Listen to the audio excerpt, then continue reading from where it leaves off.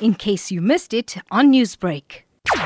The University of KwaZulu-Natal recognizes the concerns regarding the outbreak of the coronavirus disease 2019 and continues to closely monitor the ongoing national and international cases. The situation is changing rapidly and their top priority remains the health, safety and well-being of the community on and off campus. The university are planning for several contingency scenarios and taking decisive, informed action to limit possible risks while ensuring continuity of teaching, learning, and their research mission. They are also scaling up appropriate measures to protect the health of the UKZN community. At this point, UKZN has not experienced any COVID-19 incidents that would be a cause for a change in normal operating procedures, and the university remains open and operational. However, management are cognizant of the President's statement, which has banned gatherings of more than 100 people, and are seeking further guidance from the relevant ministries through Universities South Africa. To this end, the academic program is suspended, including tests,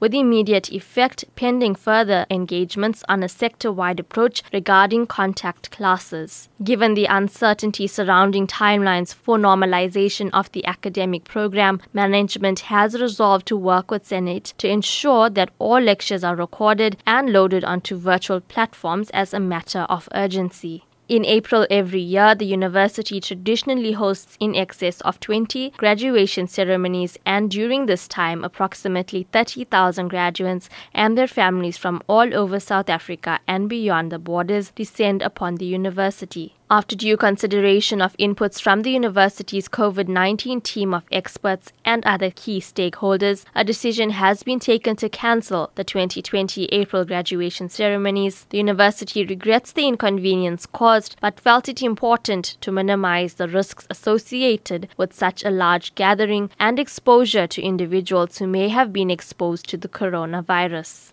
They are exploring options to ensure that graduates receive their qualifications and other relevant documents by the end of 2020. Further information will be published on the UKZN website and via email. Staff in UKZN's College of Health Sciences are working diligently to ensure that they are prepared if someone presents with symptoms and a clinical history that may indicate the novel coronavirus. They will continue to update the UKZN COVID-19 War Room as additional information becomes available through World Health Organization and United Nations.